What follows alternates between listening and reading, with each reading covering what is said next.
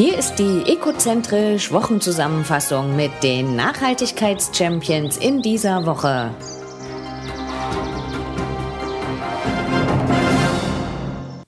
Ein riesiger Solarpark für viel grünen Strom. In Werneuchen, Landkreis Barnim, wurde Ende letzter Woche der größte Freiflächensolarpark Deutschlands offiziell eröffnet. Der Energieversorger EnBW, der diesen Park betreibt, erklärt, dass die Anlage ohne Förderung durch das Erneuerbare Energiengesetz gebaut werden konnte. Der Solarpark besteht aus 465.000 Solarmodulen und produziert 180 Millionen Kilowattstunden Strom pro Jahr.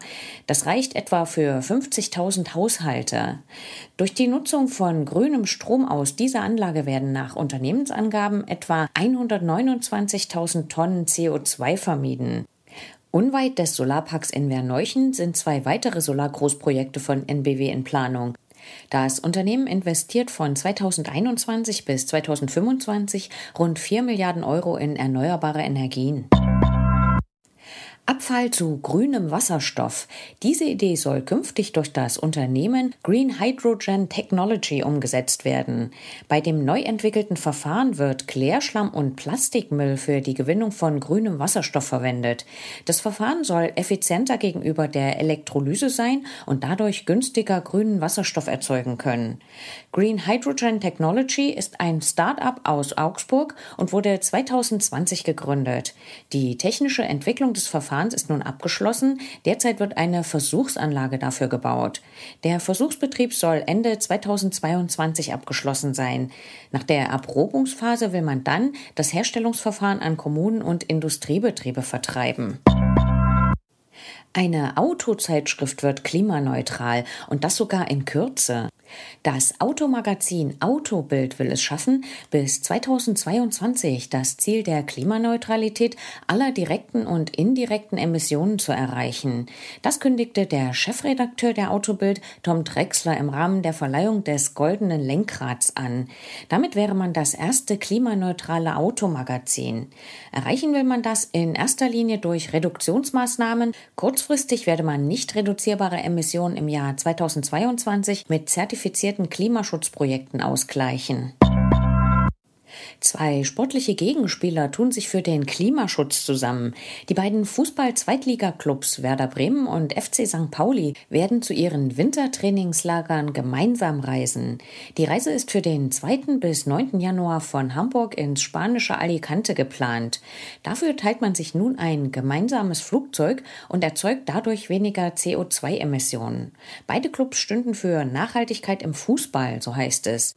Daher habe man sich dafür entschieden und die räumliche Nähe der geplanten Trainingslager sowie ähnliche Termine dafür genutzt. Ein innovatives Verfahren erhält Förderung vom Bund. Die Firma Rovo Coating hat eine neue Methode entwickelt, Elektrodenfolien für organische Solarzellen herzustellen. Dabei wird das seltene Schwermetall Indium ersetzt, da man ein neues Beschichtungsverfahren einsetzt. Deshalb reduziert sich der Materialverbrauch für die Beschichtung um mehr als die Hälfte.